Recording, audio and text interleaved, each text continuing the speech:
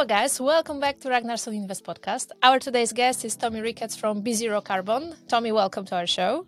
Thank you for having me. It's really great to have you here. We're going to cover the topic of carbon emissions, carbon offsetting, carbon credits, anything around carbon. But I would like to go a little bit deeper into your personal story, and I would like for you to share maybe how did you end up in this space? Because your background is more on the financial side. You spent plenty of years in banking, doing different stuff, and then you took everything you've learned there and moved it into the carbon space. How did the transition go? Was it smooth, something challenging? Tell us a bit, what's the story behind that? Sure. Well, I'd actually take you back to, so banking was my second career. My first career was actually in politics. So I started working originally for my a friend of my mum's who was the European president of the Greens in the 1980s and is still very active in Brussels. He was an MEP. I think he was the first ever elected Green politician in the Hamburg state parliament, and is obviously a bit of a hero of mine. And so my introduction to the Green movement came very early in my life, actually. And I worked for an intern for him in the European Parliament a few times over my studies. And, really didn't think of any other career except going into politics when I left university, if I'm honest. Then started working in what's called public affairs. So that's like political communications, speech writing, responding to policy debates on behalf of companies in the UK or the European Commission. And that was mostly transport and infrastructure clients. And so clearly, a big part of that is thinking about the environmental impact, and particularly sort of, the rise of renewable infrastructure and what that would mean. And then I actually went to work in banking policy for a company that used to be called the British Bankers Association, is now called UK Finance. And there I did a lot of work on infrastructure. And what became very clear was green infrastructure was far more complicated to fund than social infrastructure, so hospitals and schools. And there was a big and perpetual issue in the UK policy scene about trying to get private capital investment into this space. And then, but the public subsidies necessary to make that happen, there was a gap between the two, effectively. And that gap was really, and continues to be, the biggest blockage to the infrastructure level of transition, energy transition. So then, I kind of had some pretty decent experience in that, but my frustration, particularly with the green movement, circa 10, 15 years ago, was it didn't seem to have a political economy. I mean that quite sweepingly, and I would stand behind that. The theory of change really relied on sort of people doing it, not for capitalist incentives, which is typically how the system runs, whether you like it or not, but doing it for sort of ethereal and sort of moral reasons, which I just thought was a bit impractical, basically. And if I'm completely honest, and I get a great example. I was in the European Parliament, and there was a big meeting. Iran was over, and the European Greens were hosting this big event, and they were trying to convince the Iranian Minister of Energy to, build all these solar farms in the desert. And they were sort of making the argument that they could be energy sufficient and they wouldn't need to extract oil. And then, in the sort of foyer afterwards, someone sort of pointedly said to me, but you do know that they use the energy proceeds to subsidize the state. And you're like, so basically what the Green Movement was asking was for Iran to disband the very nature of its social and political economy in order to, to do this energy function. Obviously, it doesn't really make any sense, right? So anyway, and then I decided that politics was all very well, but I sort of had enough of writing speeches for senior people and ghostwriting things. And I sort of managed somehow to get a job in research at a bank. I confess, I went for the job interview at Bank of America because my boss in politics had gone back into finance. He was formerly a banker, a researcher at Deutsche Bank. And the job title that I was applying for, which was called equity strategist, I had no idea what that even meant.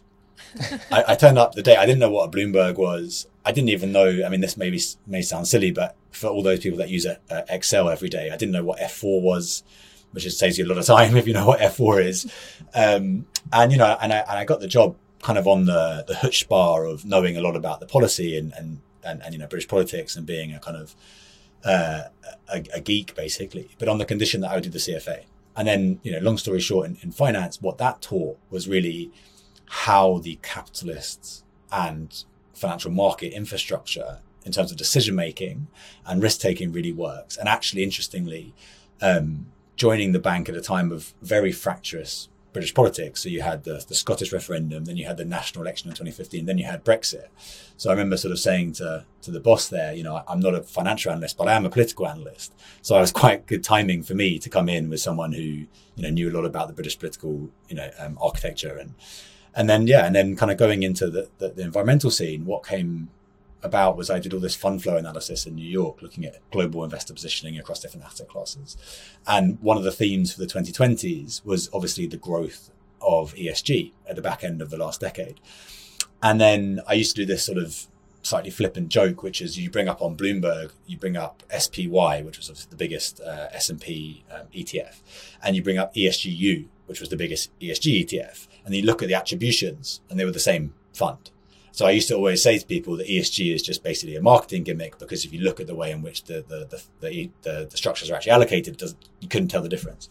And that's kind of the kernel of the idea, starting with this idea that the green movement lacked the kind of translation, an effective capitalist political economy, but also then the financial markets didn't really understand what the environmental transition really meant. And then I started looking just at the industry, and there was not obviously nothing there, but it was like the size of the demand case, basically historic, or at least a paradigm shift in the modal distributions of the economy versus the services and industry that existed to deliver that. It was like a once in a 250 year or once in a, multi-generation event. And that was it. That was the light bulb moment of like, I've got to go and do something in this space. Opportunity and a kind of weird story of being a kind of slightly restless green activist and then reluctant capitalist along the way. Yeah, but the way you describe it, it's like every single step makes total sense, and the whole story just works out at the end. I like to say that it was a grand plan. It wasn't. It was a series of sort of impassioned ideas. But obviously, in retrospect, it sounds like a very, very linear story. So you're here now with BeZero Carbon, which is a company doing. So we're a global carbon rating agency. So what that means is we specialize in looking and assessing the quality of carbon credits, which are instruments from everything from a forestry project to mangrove to a cook stove to an engineered solution like direct air capture that try to avoid or remove a unit of CO2, which is basically measured in a ton of CO2 equivalents. And these instruments are very valuable if you believe, one, they actually deliver on their core claim, i.e. they do remove or avoid a ton of carbon. But particularly for the bulk of emissions which exist in the economy right now, which are not readily reducible or substitutable. So, you need an instrument, compensatory instrument, to address the emissions that you can't readily reduce or remove. And in that so doing that, hopefully they accelerate and build an economy around accelerating net zero. Mm-hmm. Maybe just taking one step back, because in your story, there is one more fact that we shared before the recording that was pretty interesting to us. BeZero Carbon started as a footprint company and not a carbon rating company. Could you tell us a bit more? What was kind of the initial idea, and how did you decide to pivot? Yeah, so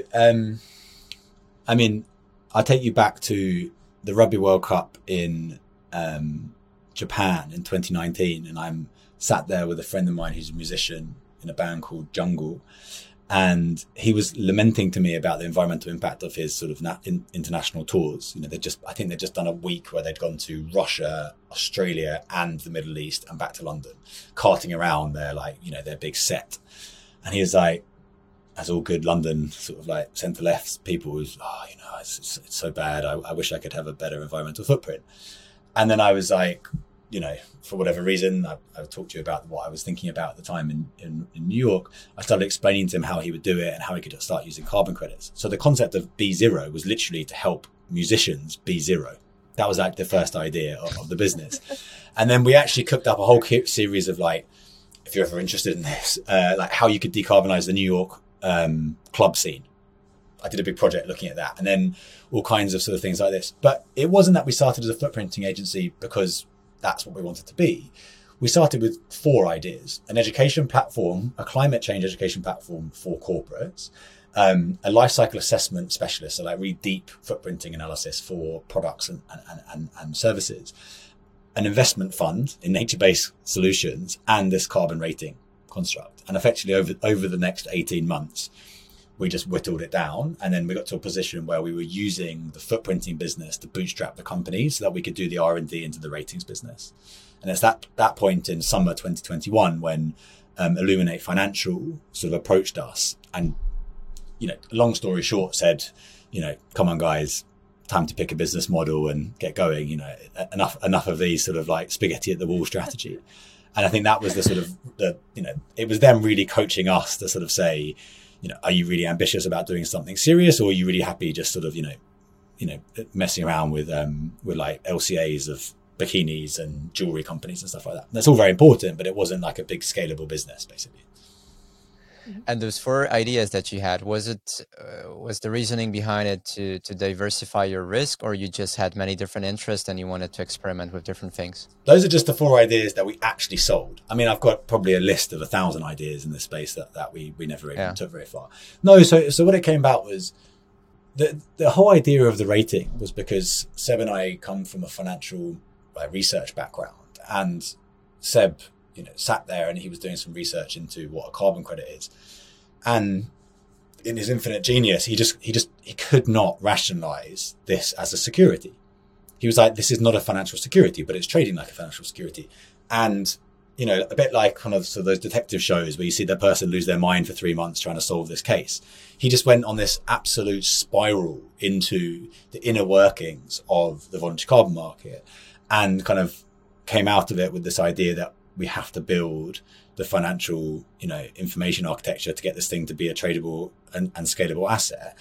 And, and then along the way, I'm more from an equity background. So I kind of came in and was thinking more about, how you kind of message it and how you think about some of the different, different sides of that equation. And it just took a long time to get going. I mean, a really interesting point in terms of, I think I mentioned to you before, but, good ideas. There's good ideas and there's things that you're good at, and they're not necessarily the same thing. There's some people who just, who are good at doing things that they don't necessarily find that enjoyable, but they are really good at it, and vice versa. They'd never get me to act or sing, for example, and I don't, that sort of thing. But what became clear was we put out a press release saying that we'd had some angel investment in April 2021, and that we were going to start looking at a carbon rating. Literally, Goldman Sachs and Citi and a couple of other banks emailed us that day and called us into their offices to say, what are you doing? That's how much the market was, how easy it was to basically to penetrate and establish that idea. But at the same token, there were 15 companies that year that raised, A or beyond rounds in footprinting.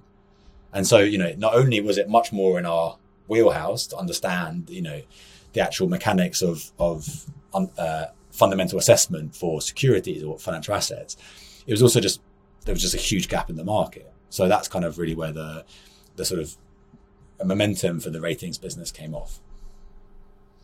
Maybe just one last thing based on this story and your way of kind of playing with different ideas and seeing what happens and deciding to scale just one of them. Quite often we speak with founders who have many different interests. It's hard for them to focus. They know that they should focus on one specific thing, but it's just they don't really know how to make this decision. Would you have any advice for those founders who are still kind of struggling to say, okay, this is my way, this is where I go? Yeah, maybe something more than just follow your heart. Yeah, definitely. I think, as I said, only follow your heart if you're rich. Otherwise, you're going to go long out of business before you do that. I think there's a couple of decisions. Do you want to go for the fundraising route? If that's something that you want to do, you have to understand the rules of fundraising. People don't give you money for free.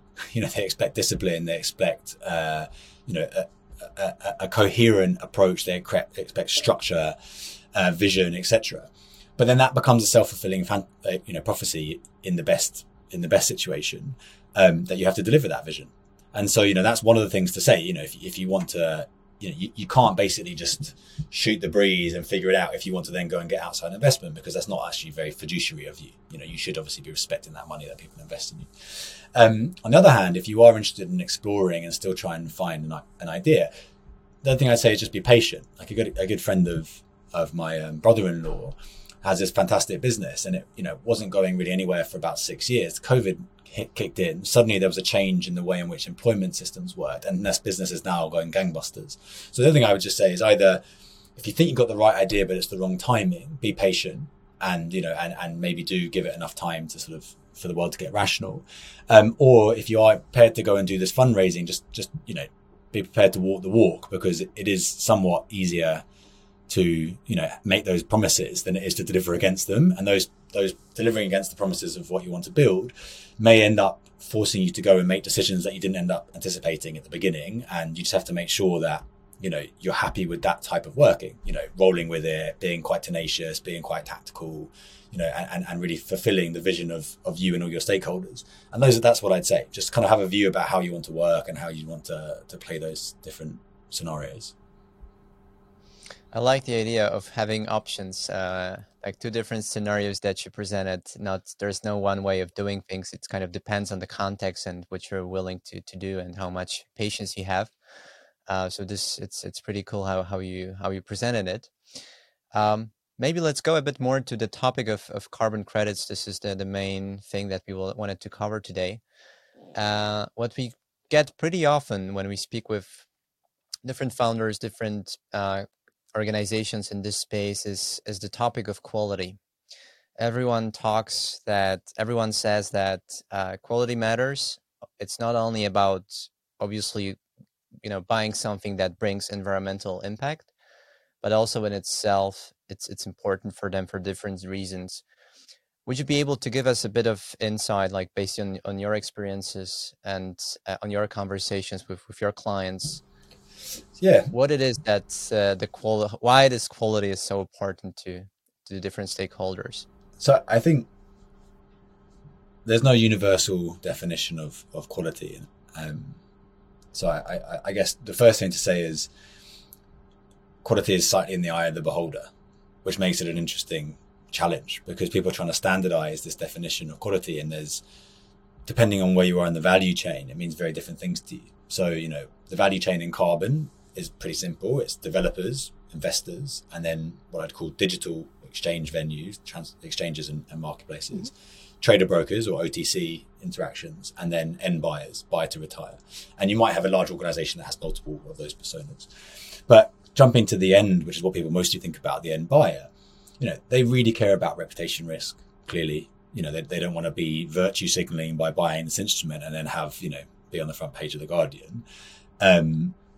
They also care a lot about where the money goes and the social impacts of those projects and the accountability for the claims from a co-benefit perspective, disproportionately potentially to other parts of the value chain who do care about it, but really that's, to speak monetarily for a second, I think that's more about it's like a sort of additional price signal. But the developers obviously is the exception there. And then, in the belly, what people want to understand is the relative quality of different things, because they want to know what they should be recommending versus other things in the market, and whether the price they should be recommending them at is effective, both for making money themselves and for, obviously for arbitraging or, doing the normal day-to-day transaction sort of strategies you would in the market. So at a general level, quality means different things to different personas. On a specific level, let's just focus on carbon claims. What that really means is a project that's highly additional, i.e. the revenues associated with the carbon stream, the money they get from selling the credits, is a substantial, if not total, part of the revenue associated with the activity. So, a great example of this would be renewables, where a smaller and smaller proportion of the total revenue associated with running that power plant is from carbon finance, versus an engineered solution like DAC removals, where 100% of the revenue from that would be the sale of carbon credits. There's no other activity that they do. Likewise, forestry is very interesting, because some forests you have very prevalent forestry activity. So, sustainable forestry. and depending on the type of tree that they plant, can be a lot more commercially viable than other types of trees, versus the other end of the spectrum where you have, restoration of agriculture, like decayed or deteriorated agricultural land, where you basically got no other form of revenue associated with that because it doesn't have any carrying capacity anymore, or it's a highly chemical farming strategy to kind of extract the last bit of yield off it. And so you've got all these different additionality considerations, but good additionality means there's no public or private there's a lack of public or private funding that would make that viable, and then therefore the carbon revenues really is additional. The second thing would be this question of overcrediting. Now, overcrediting in simple terms comes about from this idea that a carbon project is a forecast. So essentially saying, in the absence of this intervention, this is what I think would happen. So in avoided deforestation, the debate there is you set what's called a baseline and you say, okay, well, I think this trend of deforestation was going to take place in this area. Now, clearly, if you think an aggressive trend of deforestation was going to take place, and then over 10, 15, 20 years, you see a far less aggressive trend of deforestation, the spread between the two is overcrediting, because you're essentially, you're being overly reimbursed for something that hasn't been happening. And the quality way of readdressing that is you reset your baseline. So you reset it in line with the actual trend of the underlying environment. But because the monitoring periods are historically 3 to 5 years, also it's very slow, organic sequestration is quite a slow process, you can get quite big disconnects. And that's kind of been the focus of the press discussion this year. But also the carbon stock can be quite hard to monitor. So, you've got your baseline, which is what happened in the absence of the intervention. And then you realized, baseline in terms of the ongoing life of the project. But the carbon stock is then what's actually happening because of your intervention. And, let's just say you thought this area was going to go from 100x, 100 nominal to zero over a 50-year period, and you were going to save 100 every year. So you're going to do the maximum impact that you possibly could. But what happens if your carbon stock is only half that? What happens if your carbon stock is only, and you've overly estimated what your impact would be? So that's the overcrediting scenario. And third one is permanence. Now, permanence is, and there's 6 risk factors, but the big 3 are those 3. And permanence is interesting because you've got this big debate about permanent removal, which, and it's obviously a podcast, so I'm using quotation marks there, is like people talk about 100 or 1,000 year, basically, capture in stones and all that kind of stuff. Now, geological sequestration. Now, that's really interesting to me because we're not going to be here in 5,000 years, so we just don't know. So that's like the forecasting error there is pretty hardcore, right? It's pretty interesting. You can show that, but we'll never be able to validate that in our lifetime. And the other one is this debate is organic, carbon cycles. So, in a tropical forest, you have maybe a 30-year carbon cycle, 30 to 50-year carbon cycle. And maybe, we would be able to be around for that. But if you then replenish that and you keep it going, isn't that also just permanent? Because you're just on a permanent loop. And so there's a big debate there about 30-year versus 100-year or 100-year versus 1,000-year. And then it's obviously about, the confidence you can ascribe to that claim. Basically, how confident can you be? So those are the 3 big debates about quality. There's lots of other factors involved, of course. And what typically people want to see is it's going to be there for forever, as far as anyone can tell. You basically have kind of modeled your carbon stock and your baseline as accurately as can be reasonably predicted, and you iterate it on an ongoing basis in line with real behavior. And that in the absence of public or private funding, this money is essential for this preservation and or restoration. And that was what quality projects would look like. And in terms of, are there many? There's many like partly quality projects. There's in terms of our higher rating, it's probably only about 15% of projects fall into our kind of highest buckets of ratings. But there's a lot of projects out there that exhibit high additionality but have high permanence risks, or deal with overcrediting really well but have additionality concerns. And so actually the second layer down to quality would be, well, back to where I started, it's in the eye of the beholder. What do you really care about? Do you really care about overcrediting, or do you really care about permanence? And that's actually a much more nuanced and sophisticated position for people to take, because it's actually something more similar to the types of risks that you would be comfortable with from a portfolio exposure perspective in financial markets. Some people want mature companies with high dividend yields and dividend coverage. Some people want companies with high with high P ratios because it implies future growth. That's just an expression of your interest, right? That's your risk appetite. And that's the level where we think the quality debate should be going, driven by fundamental evidence supporting, different risk profiles so that quality can be basically, both in the eye of the beholder and accurately reflected in the price of these instruments so that both people can perceive it and there's a buyer and seller active in the market. So that's... Mm-hmm. But when we are talking about different stakeholders and the way they perceive the value and the quality of the carbon credits, I can imagine this reputational aspect is very valid on voluntary market. But what about the quality on non-voluntary markets? Like the motivation of players there is, I can assume, a little bit different. So in regulated would markets? You say, yeah, exactly. Would you say there's even a space for quality there or improving the quality assessment of carbon credits? So absolutely right. I think the number one risk associated with using carbon credits is this reputational damage. I call it headline risk, or something's going to go wrong and your head's next on the line. Unfortunately, what you have in the market is very shallow information depth. So the ability for people to have other perspectives, other views, take the other side of that argument is quite limited. Hence, kind of all you really need is an academic paper that makes one claim associated with a bulge bracket or a flagship newspaper, and you can basically dismantle an entire project or even a company. That's kind of evidence of a very shallow market, because there should be 50 papers, 100 papers, 100 debates going on, and that stuff should be, just day-to-day oscillations.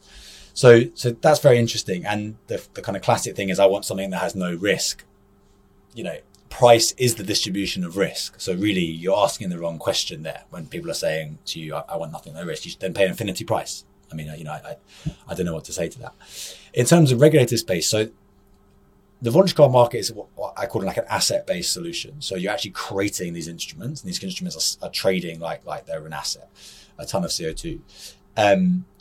The regulated space is like a liability construct. You effectively set a big budget for a defined universe of companies, and that's the emissions budget. And then effectively you reduce that budget artificially through policy, and you create a demand pressure for that via a paper instrument and allow them to trade a paper instrument. So there's no real quality associated with an EEA. It's literally a fungible instrument because it's just a paper contract. It's not an asset. It's not like you're trying to make an equivalent to a cook stove or a mangrove. Like, that just doesn't exist there. It's all company emissions. It's all the same thing. And as long as you've got an agreed accounting system for how you calculate the corporate footprint, then it's all completely transferable. Now, those worlds are very likely to collide, in our view, in the coming years, where what you might call eligible credits, whether it's through Article 6 and the rise of sort of sovereign corresponding adjusted markets, or the corporate kind of voluntary carbon market as it exists, start to become eligible in these sort of regulated markets. And in that instance, then you will start to see that fungibility conversation get more pronounced. And actually, the really big bull case, positive case for the voluntary carbon market is that they would end up being eligible for compliance markets. Maybe just to summarize a bit what you described about different aspects of a good carbon credit and variables that you take into account to assess them. From a standpoint of an end buyer and let's say someone who wants to preserve their reputation, what really matters is that they have a very meticulous assessment of whatever they want to invest in, and they can kind of adjust the price to the risk level that they're willing to take. So the more expensive the credit, let's say the higher the chances of this credit actually delivering the results that it claims. And they can protect themselves by saying, listen, we spend reasonable amount of money on this project. This is the data that we have, that it's the permanence is going to be good, that there is no leakage, and so on and so forth. And this is how we defend our position. Is that a good way of looking at it? That's where you'd like to get to. I think the interesting thing is that right now, though, I'm going to caveat this, but right now, the price of the instrument doesn't necessarily tell you what you've just described as a sort of a somewhat efficient market. Doesn't necessarily show you what that might be. you might just, there's lots of asymmetries in the market. So, you believe it might be high quality, but you just don't really know.